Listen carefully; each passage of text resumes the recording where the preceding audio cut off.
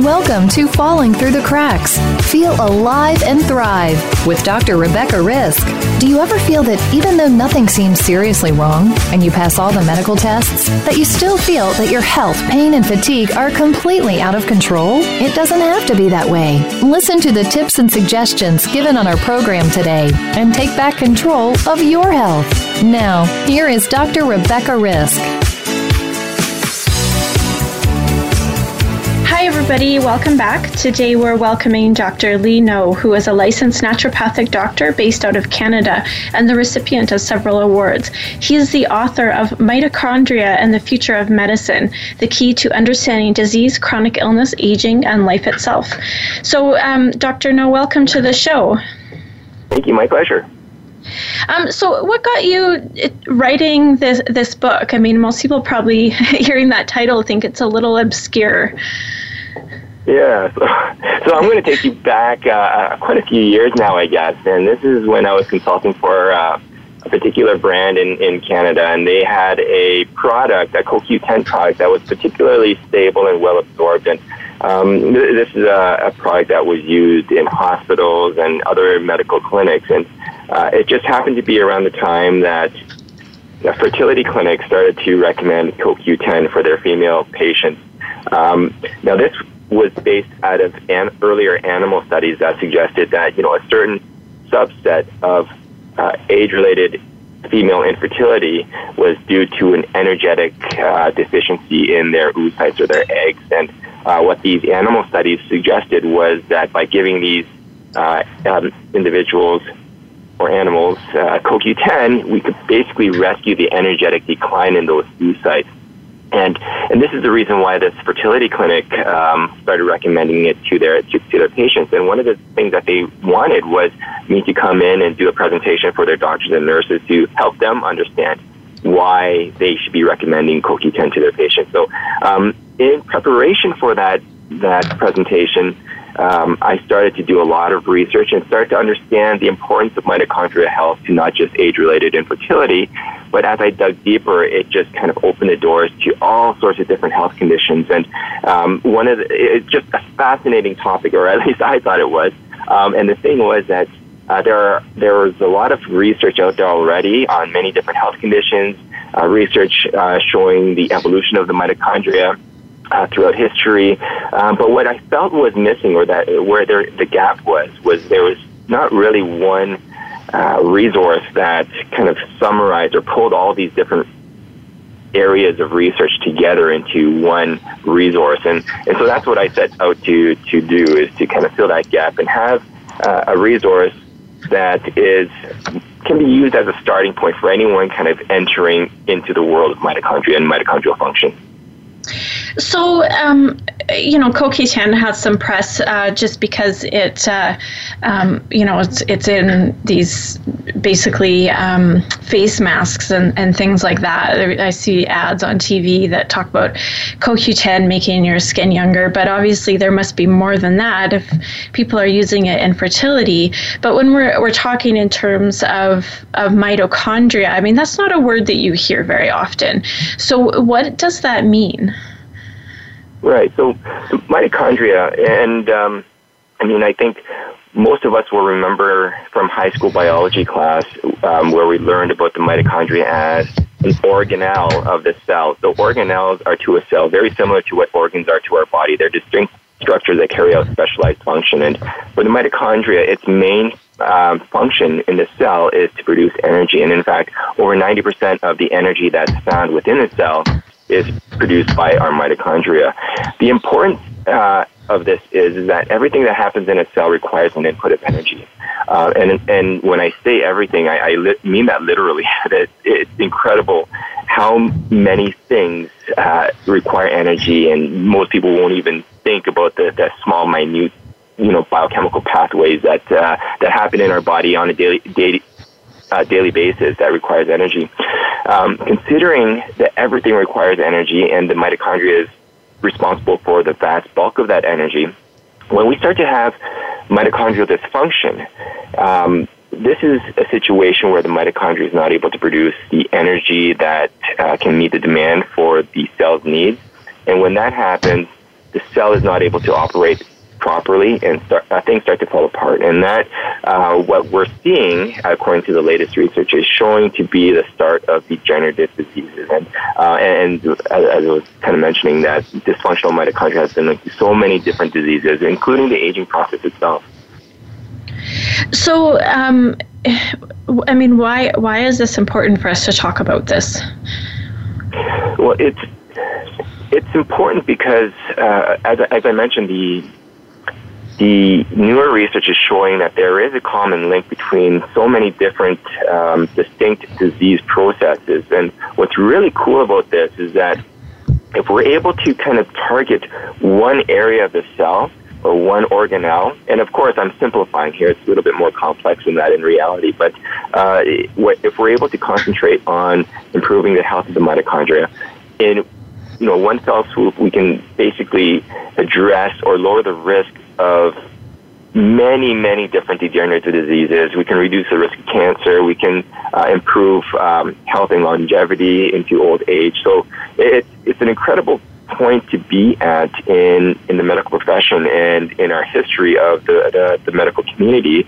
Start to understand that there is almost a unifying root cause between seemingly disjointed or disconnected disease processes. So this is one of the reasons why I think it's so important that the word gets out there. People start to understand this, because it's not something that, to your point, it's not something that a lot of people think about when they think about health. A lot of people probably have never even heard of the mitochondria since high school. So, but it is something that is becoming a little bit more important, more prominent in the medical community. We're starting to hear about mitochondrial dysfunction in conferences and such. So I think we're at the start of this groundswell where we're going to start to see a lot more interest in mitochondrial health. So, I mean, you're right. We don't hear about it. There's a lot of themes that come up no matter what I'm talking about in the show. And of course, food is one and our environment is another. But mitochondria has never come up before. Why is that? Well, I think it was just awareness. Awareness and that's actually a really good question. I don't know if I have the answer for that.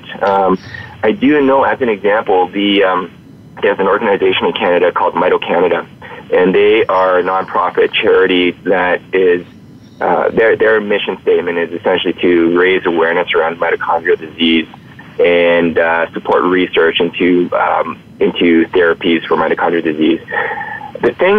The interesting thing is, and I mentioned this in my book, is that when you look at, cardiovascular health, cognitive decline, diabetes, and all sorts of other health conditions, and we start to recognize that at the root of a lot of these conditions, there is mitochondrial dysfunction.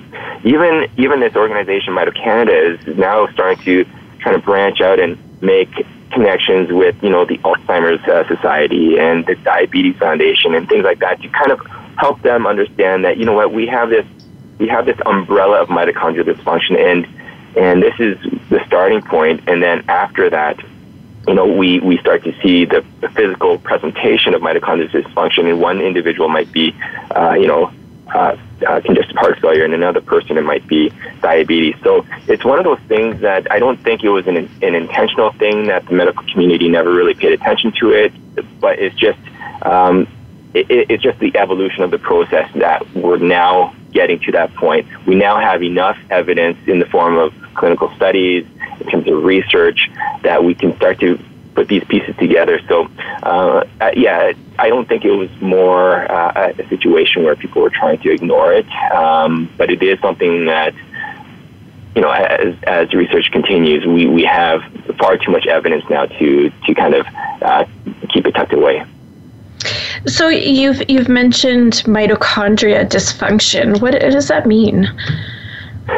So essentially, what in the broad sense, it basically means that the mitochondria is not able to produce the energy that the cell needs.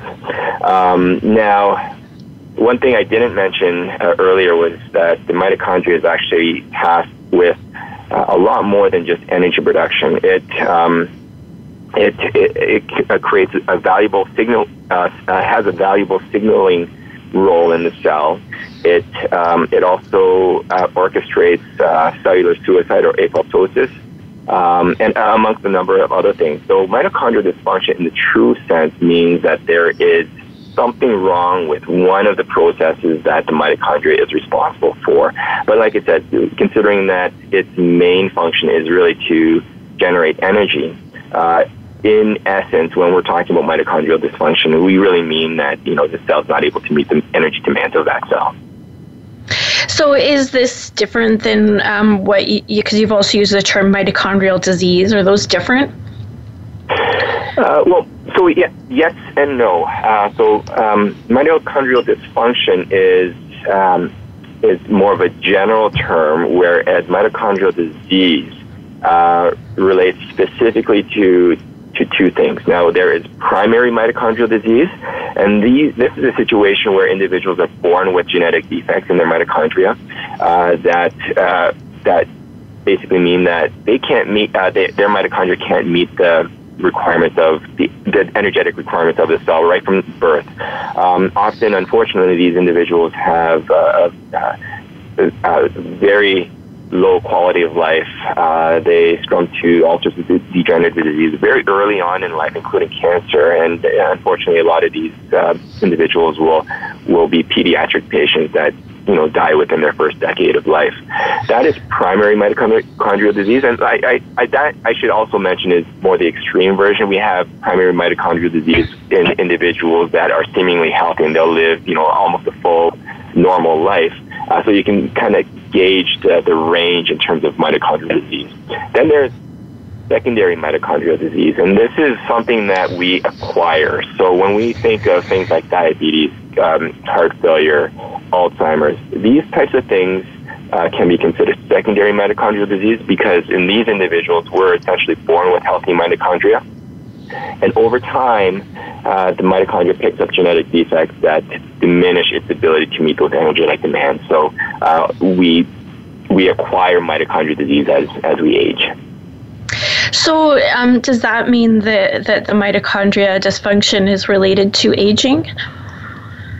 It is, yes, and that's one of the really cool things about this. So this is, and so when you start looking at the mitochondria, and it's one of those things that can interest all sorts of different people for different reasons. And when it comes to the aging process, this is where it's of particular interest to the people that would call themselves life extensionists, those that are purposely undergoing certain regimes to extend their lifespan. But the mitochondria theory of aging is now considered the most accurate evidence-based theory of aging, and it basically replaces the free radical theory of aging, which itself had replaced the wear and tear theory of aging. So if you heard of those theories before, you can kind of put them in context in a chronological order. But basically, the mitochondrial theory of aging is essentially saying that it's the mitochondria that are the biological clocks.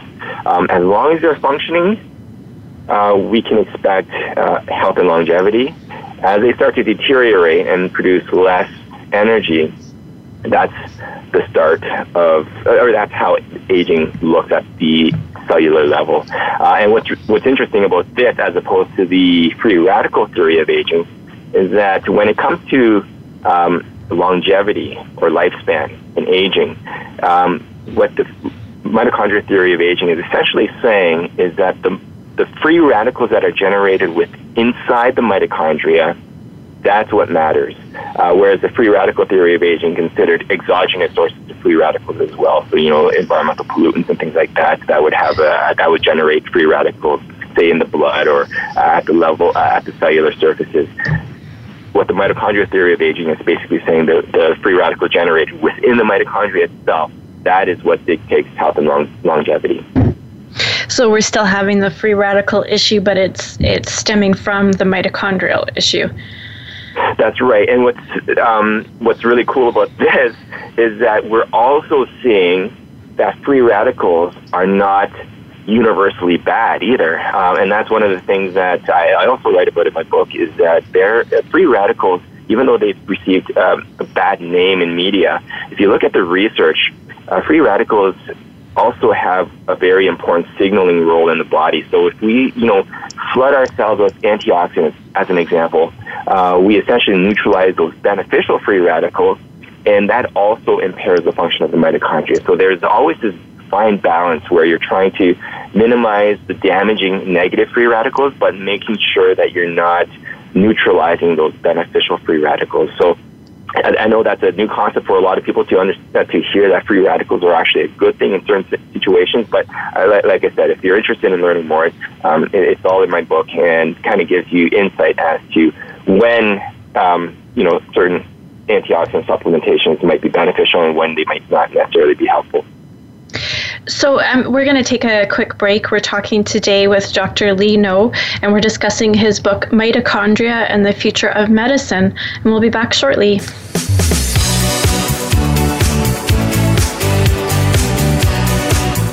Healthcare has been a major part of news stories today, with one thing that has been consistent: inconsistency. Both healthcare providers and patients have to work around and get used to a constantly changing set of rules and issues. Nurses have historically been left out of this decision-making. Listen to Once a Nurse, Always a Nurse, Exploring the World of Nursing with host Leanne Meyer. Health professionals, we invite you to share your ideas and experiences while listening to experts in various areas of nursing. Listen Mondays at 1 p.m. Eastern, 10 a.m. Pacific on Voice America Health and Wellness.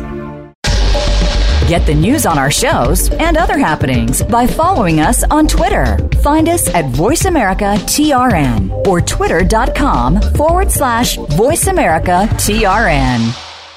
Explore the power of natural healing with Howard Strauss. Join us each week for an informative program that'll help you learn effective healing methods using natural remedies. Howard's guests include top researchers, authors, and experts who will share their views on a variety of natural products and healing methods that really work.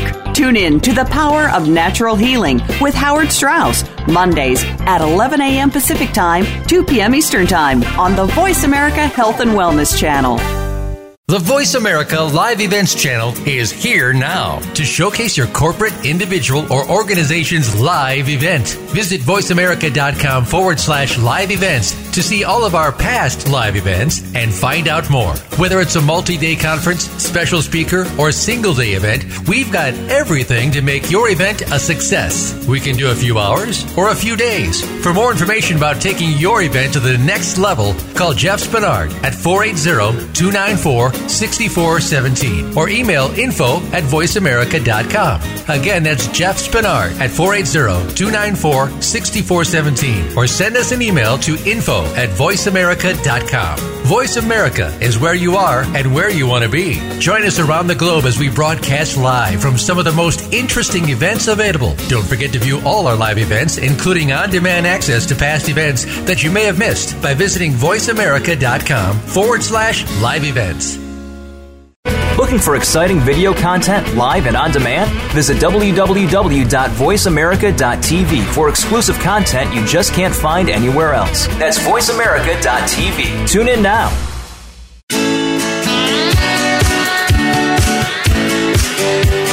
You are listening to Falling Through the Cracks with your host, Dr. Rebecca Risk. To reach the program today, please call in to 1-866-472-5792. Again, that's 1-866-472-5792. You may also send an email directly to Dr. Risk. The email address is anantacalgary@gmail.com. Now, back to Falling Through the Cracks. Feel alive and thrive.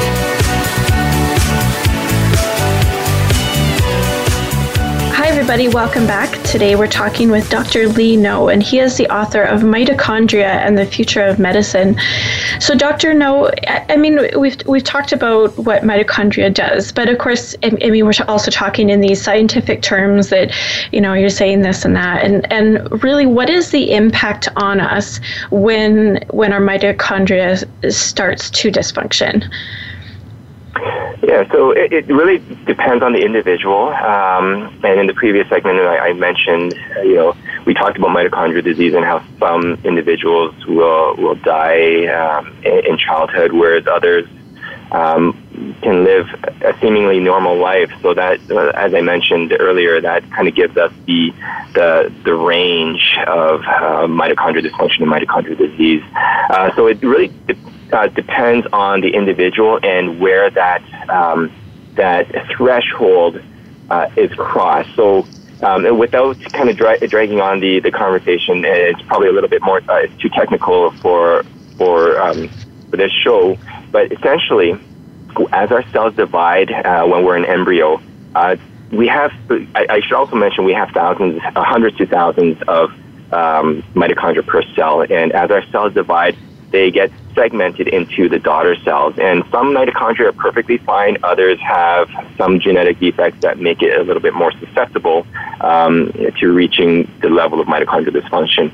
And where those cells end up, or where those mitochondria end up, will kind of indicate where those diseases are going to take place. So even though two individuals might have the exact same genetic predisposition for mitochondrial disease, one individual might have those mitochondria end up in the brain and might be more susceptible to Alzheimer's disease, as an example, whereas another person might have those mitochondria end up in the heart cells and be more susceptible to congestive heart failure. So it really depends on the individual. It's not something that I can, universally say that if you have mitochondrial disease, you're going to develop this.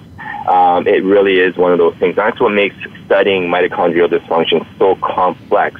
And maybe going back to a previous question that you asked, why has this not been as big news in the past? Maybe if I can say, if I can guess, maybe is that studying mitochondrial health and dysfunction is so complex. It's probably one of the more complex areas of study that we know of in medical sciences, and maybe that's one of the reasons why it was always just relegated to the research community for the longest time.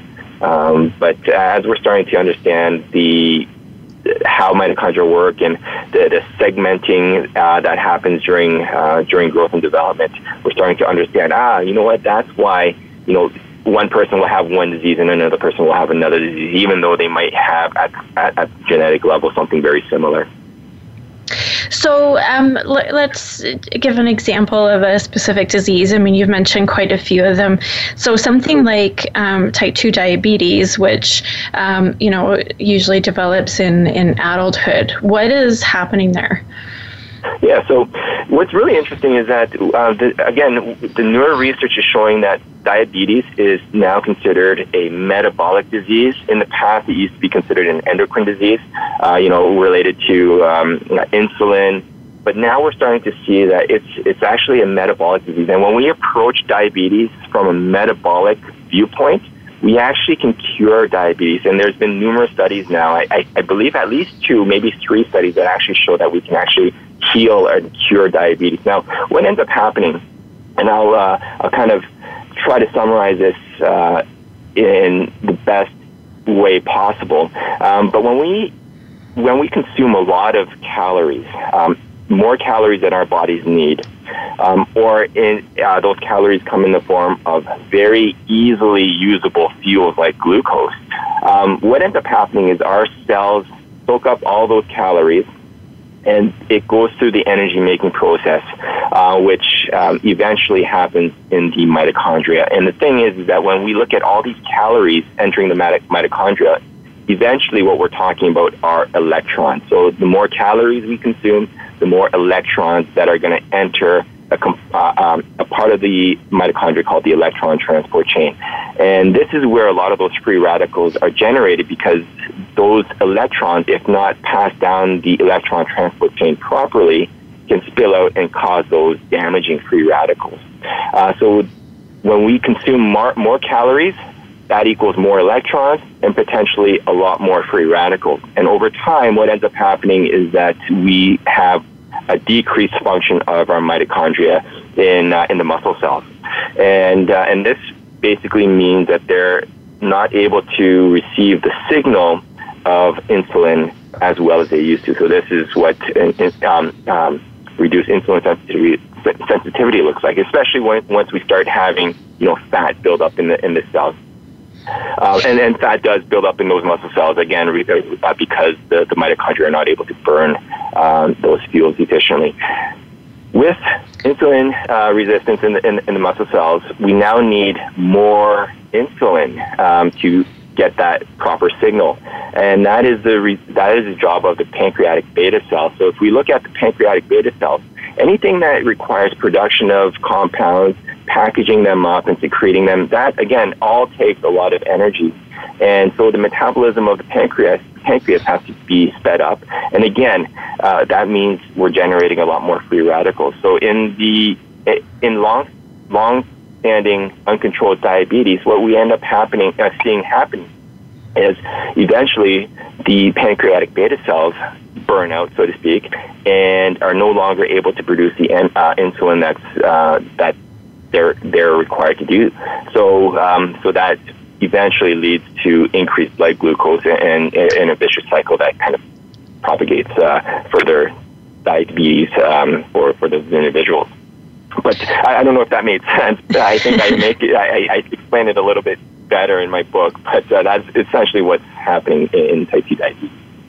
So when we're looking at something like type 2 diabetes, and we're talking about insulin resistance and then the mitochondria, we did say that aging can cause the mitochondria, like time will cause the mitochondria, and you can also be born with the mitochondria dysfunction. But what other factors contribute? Because we know with type 2 diabetes that food is a factor. Is that contributing as well among some other things?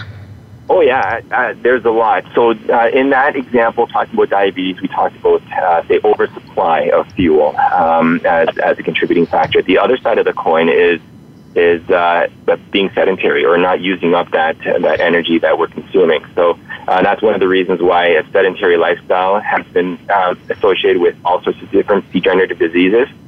But outside of supply and demand, there are other things like many different pharmaceutical medications have been shown to reduce the function of mitochondria.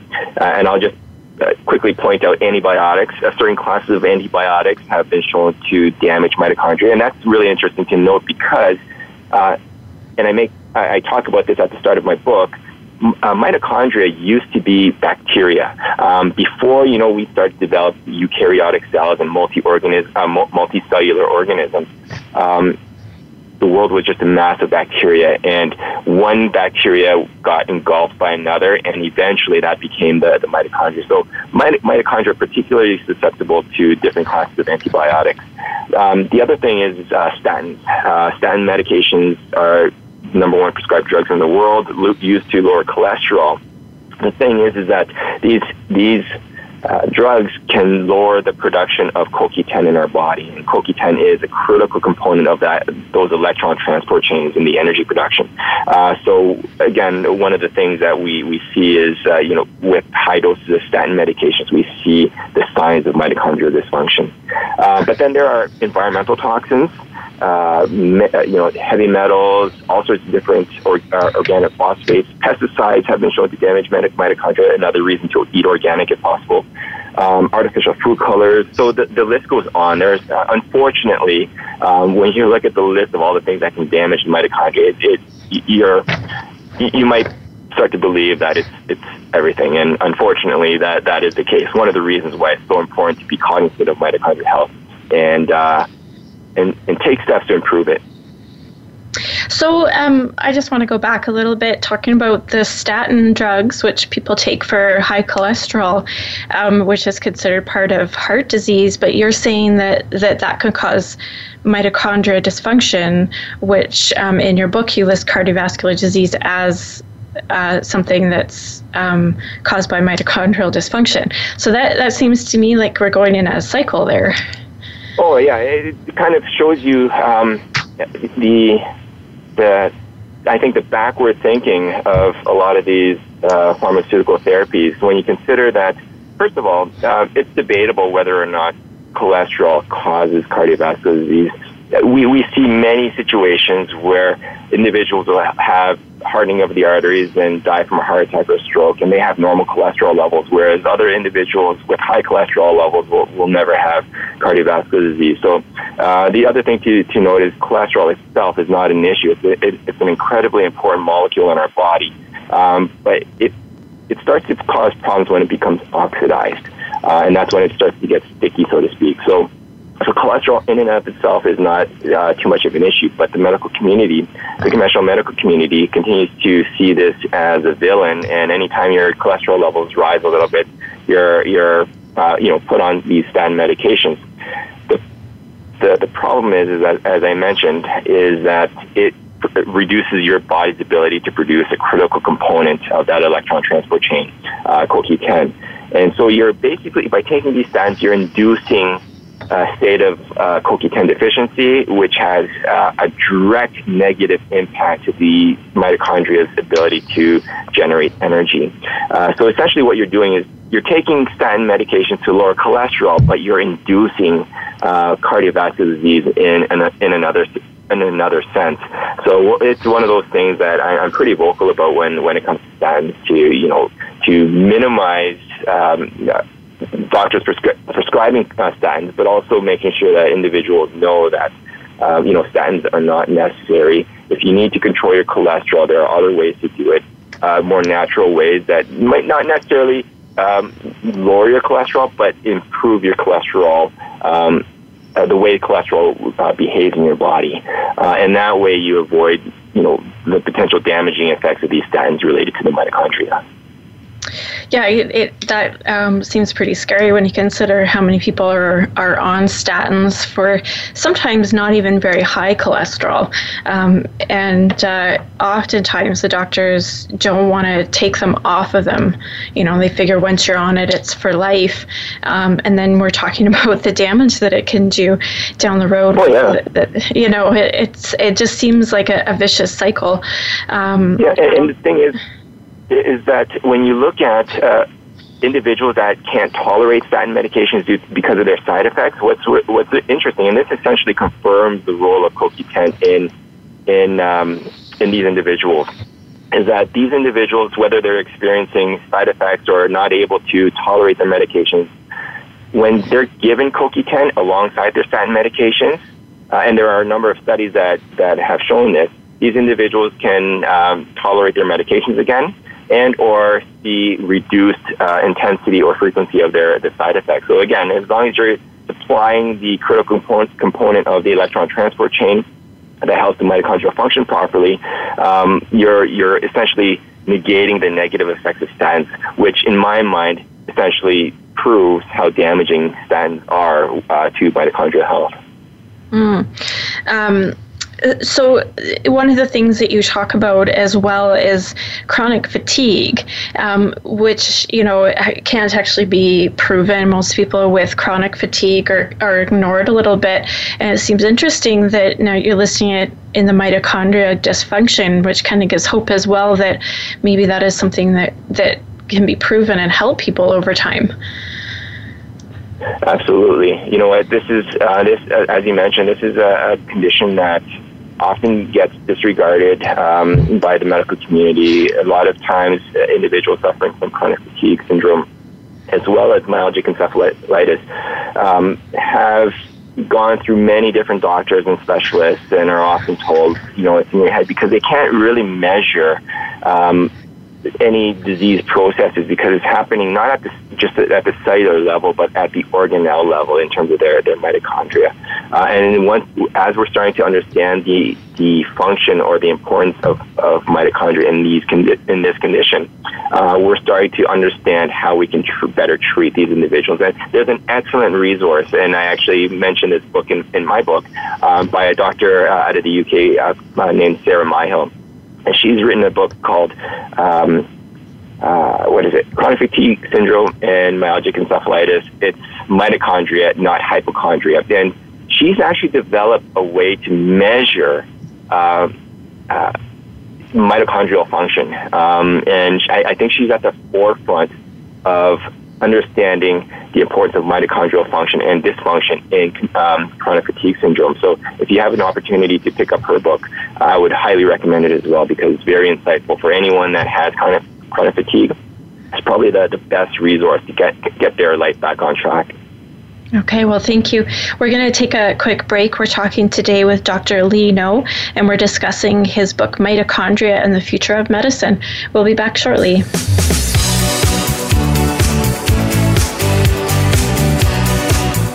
Healthcare has been a major part of news stories today, with one thing that has been consistent: inconsistency. Both healthcare providers and patients have to work around and get used to a constantly changing set of rules and issues. Nurses have historically been left out of this decision-making. Listen to Once a Nurse, Always a Nurse, Exploring the World of Nursing with host Leanne Meyer. Health professionals, we invite you to share your ideas and experiences while listening to experts in various areas of nursing. Listen Mondays at 1 p.m. Eastern, 10 a.m. Pacific on Voice America Health and Wellness.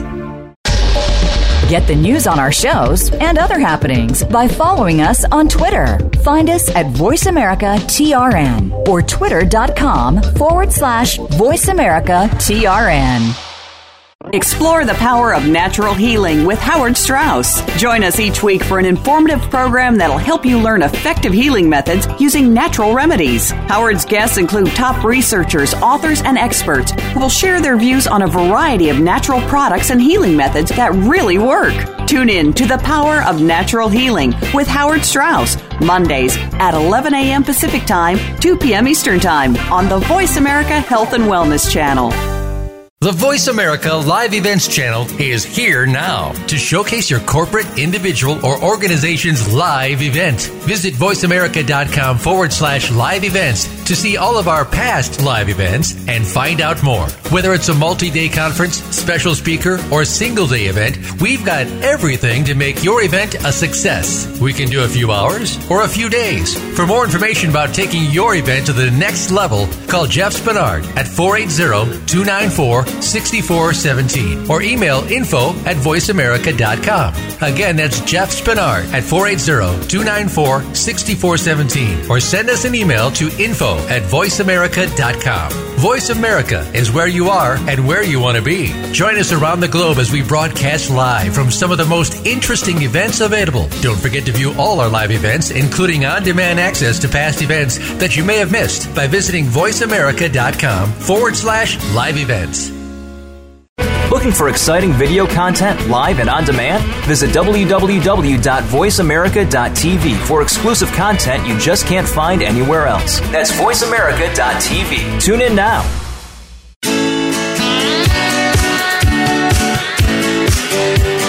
You are listening to Falling Through the Cracks with your host, Dr. Rebecca Risk. To reach the program today, please call in to 1-866-472-5792. Again, that's 1-866-472-5792. You may also send an email directly to Dr. Risk. The email address is anantacalgary@gmail.com. Now, back to Falling Through the Cracks. Feel alive and thrive. Welcome back. Today we're talking with Dr. Lee Ngo, and we're discussing his book, Mitochondria and the Future of Medicine. So, we've talked about what this mitochondria dysfunction is, but what I'm wondering is, can we reverse this or slow it down? Yes, and that's the most exciting part of what I like to talk about is, it's one thing to talk about, all the downsides of mitochondrial function, but how can we address this? And there are many different ways we can. And it will, again, be an individual thing. Certain things will work better for others, certain individuals than others, but it can be done. And I think as we talk about it, we're going to start to see, we're going to do research on it, we're going to start to see that there's a lot more we can do than what we just know right now. So you mentioned earlier CoQ10 as something that people can do. Are there any other nutrients that do help? There are. So these are what I would term mitochondrial nutrients, and CoQ10 is probably the one that most readily comes to mind. But there is another valuable nutrient called D-ribose, which is a 5-carbon sugar that is used as the backbone of our energy molecule. So in our body, whenever we're talking about cellular energy, we're essentially talking about a compound called ATP, or adenosine triphosphate, and D-ribose is a critical component that makes up that adenosine component of ATP. The thing that I'll quickly mention here as well, even though I said it's a 5-carbon sugar, it has no negative impact to blood glucose. So it's safe for diabetics. And one thing that might be worth mentioning is that there are situations where individuals found that their blood glucose levels actually dropped by taking D-ribose. So if you do have diabetes, I would say it's highly beneficial, but just keep an eye on your blood glucose levels, not because it's going to increase your blood glucose, but there might be a chance that it could lower it. Most B vitamins are critical for mitochondrial function, in particular B3, and B3 is essentially because it's a precursor to an energy molecule called NAD+. And when we start looking at these different compounds and what it means to mitochondrial function, we're starting to realize how important NAD and NADH are. Magnesium is incredibly important as well. So again, when we talk about ATP, we're essentially talking about magnesium ATP because every molecule of ATP is stabilized by an ion of magnesium. And the list goes on. Like I said, there's a number of other nutrients that I talk about in my book. But I'd say the ones that I just mentioned are the main ones. So is there also, like in your book, you talk about fasting, which is becoming a very popular topic these days. Is that something that's helpful? It is. And so when I think about fasting, I think about two different things. Fasting in and of itself, but also a longer term scenario called calorie restriction. And whether we're talking calorie restriction or fasting, essentially what we're looking at is reducing the electrons that end up in our mitochondria. So what's really cool is when you look at the studies around calorie restriction, it's the only therapy or dietary regime that's been shown to extend lifespan across every species that we ever studied, including primates, which are our closest relatives. So there is, and unfortunately we don't have long-term studies on calorie restriction in humans, but like I said, in primates and rhesus monkeys, we see that by reducing calories, we can actually extend lifespan and delay the onset of degenerative diseases. But fasting, it can be a component of calorie restriction, or it can be done on its own, including intermittent fasting, which is something that I think is a lot easier for people to do and is seeing a lot of popularity these days. But that is one area. Then there's the ketogenic diet, which is doesn't necessarily mean you're reducing the calories, but you're switching up the type of fuel that powers our mitochondria. Ketogenic diets have been shown to benefit all sorts of different conditions, including cancer and Alzheimer's. Again, I make mention of this in my book and try to help people understand why ketogenic diets and those types of high-fat diets are beneficial. But then there's exercise, there's cold thermogenesis. There's a few other things that we can do that improve the health of mitochondria. So when somebody's looking at what we've been discussing, how can they find out if they have mitochondria dysfunction? Well, as I mentioned, it's one of those things that is at this point not possible. As I mentioned, Dr. Sarah Myhill, the research behind chronic fatigue syndrome, it has developed a test that is able to help measure that, but it's not something that's readily available and commonly used at this point. Maybe down the road that test will be more widely available and easier to interpret for the general public. But at this time, it's essentially, the answer to your question is essentially no, we don't have an easy test to measure mitochondrial function. So my take on it is, if you look at the way mitochondria accumulate damage, it's safe to say that the older we are, the more damage we have to our mitochondria. So mitochondrial health and caring about mitochondrial health, I think, should start right from birth. Even in utero, with the mom caring for the mitochondria of their child, but it's definitely starting in our early 30s into our 40s, I think it becomes increasingly important to be mindful of, the different toxins that you're exposing your body to, making sure that you're being physically active, making sure that you're eating a clean diet, things like that, just so that you can give your mitochondria the best opportunity to maintain its health long into the future. But to answer your question, it's very difficult to test mitochondrial function at this point. Well, it makes sense if it's related to aging, and then the common issues that you mentioned in your book: cardiovascular disease, Alzheimer's, depression, chronic fatigue, diabetes, and fertility. And there's more that you mentioned in your book. I mean, these are all things that either we're affected by because they're so common, or we're afraid to be affected by them. So it just makes sense to keep this in mind at a certain point, or as you said, through our whole lives. Right. So is there, I know we talked about, we've talked about all the things that people can do. Are they all necessary if somebody doesn't have an illness, or can they keep it at just taking a certain supplement or that kind of thing? Right. So I think the more you can do to improve your mitochondrial health, the better. But of course, the level at which you are taking these, whether it's the dose or the intensity of your physical activity, things like that can vary person to person depending on the situation.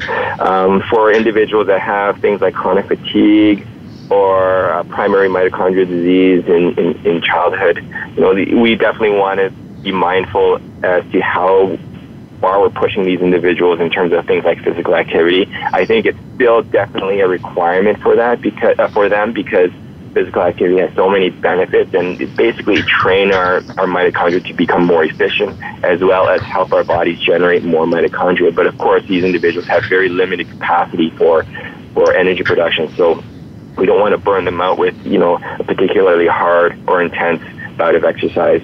But in general, all these different therapies, nutrients, should be suitable for everyone. Having said that, I will say, there's, undergoing a ketogenic diet for some individuals might not necessarily be the best idea, especially if you have, different situations, like primary mitochondrial disease. It's still up in the air whether or not a ketogenic diet it would be beneficial or harmful for them. So it's one of those things that, in general, I can say that most of the things that I talk about in my book are suitable, but just like everything else in medicine and biology, we have to always be mindful of the individual and make sure that we're not doing something that would compromise an individual's health, because there are so many different factors that come into play. So just because, fasting might be suitable for one individual doesn't necessarily mean that it's going to be suitable for you. So it's one of those things that I really do want to make sure that people are following up with their healthcare practitioners and just making sure that what they do is best for them. Well, and I think also in your comment that just taking the D-ribose can lower your blood sugar, or doing any of these things can, reverse the disease process. It's important to have somebody monitoring you, just even in case you need to lower your medication or some things like that are changing. That's right. That's a great point you brought up, because same thing. I mean, with CoQ10, and I'll just use this as an example because it's something I've talked about a lot. CoQ10 can reduce the effectiveness of a certain class of blood thinners. So considering that a lot of people with, cardiovascular disease will be on certain types of blood thinners, there's a potentially very harmful side effect that could come about if you take CoQ10 or you recommend CoQ10 in the wrong person. So yeah, self-prescribing is usually not the best idea. If possible, always follow up with your healthcare practitioner that can guide you and make sure that what you're doing is suitable for you. So there's something else that you mentioned in your book that can be helpful, which is cannabis. What does that do? Yeah, so this is really interesting because now the research, I should also mention, is very new and it's still emerging, but it's an area that's receiving a little bit more attention. So so where cannabis comes into play is cannabis activates a system in our body called the endocannabinoid system, and the endocannabinoid system is the body's master regulator for homeostasis or balance. And what we're finding is that, so basically you can look at the endocannabinoid system as a thermostat. So anytime things are too hot, it'll kick on the AC to bring the temperature back down. And if it's too cold, they'll kick on the heat or the furnace to bring the temperature back up. So that's exactly what the endocannabinoid system does in our body. It tries to keep everything within balance, within a narrow functional range. And cannabis is by far the most prominent substance known to address the endocannabinoid system. What we're finding is that mitochondria actually have cannabinoid receptors on its membrane, and different things have been shown. Different cannabinoids have been shown to influence mitochondria in different ways. So one of the things that we know is that when we use cannabis or activate the endocannabinoid system, we can modify our mitochondrial metabolism. We can ramp it up or we can tone it down. Different things, I believe CBD, which is another component in cannabis, has been shown to induce mitochondrial biogenesis. So basically helps our mitochondria divide. And that's a good thing normally, because that means the more mitochondria we have, the more energy we can actually produce. So there's a lot of exciting research going on around the endocannabinoid system and cannabis with respect to mitochondrial function. And as I mentioned, it is new and emerging research, but definitely an exciting area to be involved in. It definitely is a new area. I mean, we still have some controversy around it, but I think people are opening up to it more just by realizing how helpful it is. And, the days of the idea of, just somebody getting stoned in their basement is changing, and it's becoming more and more necessary, especially with the opioid crisis that we're seeing these days. Yeah. And this is, I keep my different worlds kind of separate for the most part, but I do quite a bit of presentations, both to practitioners as well as the general public around cannabis and the endocannabinoid system. And I actually consult for another brand that is involved, not directly with cannabis, but it's an aromatherapy business that addresses the need of medical cannabis users, and so this is an area that I'm very close to and know a lot about. And you're right, that whole idea of the lazy stoner and things like that, it's just so far from the truth, and all the fear-based propaganda that we've been fed over the last few decades. The newer research is showing that cannabis is such an incredible healing herb and has so much to offer that I think as people start to realize this, people's perception are going to change, especially in Canada with legalization efforts in full force. I think we're going to see that, this is going to be one of those things that bring about a lot of health benefits to the general public. I definitely agree. And do you have any advice for somebody who's wanting to get started or to look into helping themselves with mitochondrial dysfunction? Well, there are many different resources out there. As I mentioned, there are a lot of other researchers besides myself active in mitochondrial health and function. So what I guess without well, I guess this is a bit of a shameless plug for my book, but I would say that if you are interested in learning more about mitochondria and its function, my book is probably a great starting point.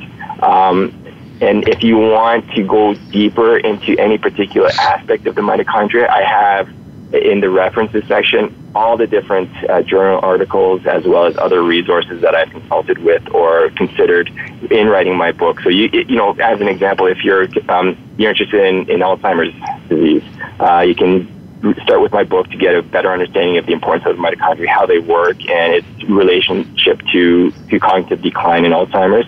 But then you can pick up a different resource that goes way deeper, does a much deeper dive into that particular condition. So I think a great starting point would be my book. But like I said, there are many other resources out there that's really available for most people. Perfect. And do you have a website people can find you at if they have more questions? Sure. My author website is leeknow.com. So just LEEKNOW.com. you can follow me on Twitter as well, Lee No, at Lee No 3D, so the number 3, letter D, after Lee No. So those are the two best places to reach me. Okay, perfect. Well, I want to thank you so much for joining me today. My pleasure, Dr. Risk. Thank you again. And I want to thank everybody for listening. Today we were talking with Dr. Lee No, and we were discussing his book, Mitochondria and the Future of Medicine. Thanks so much for listening. Be sure to make today a great day.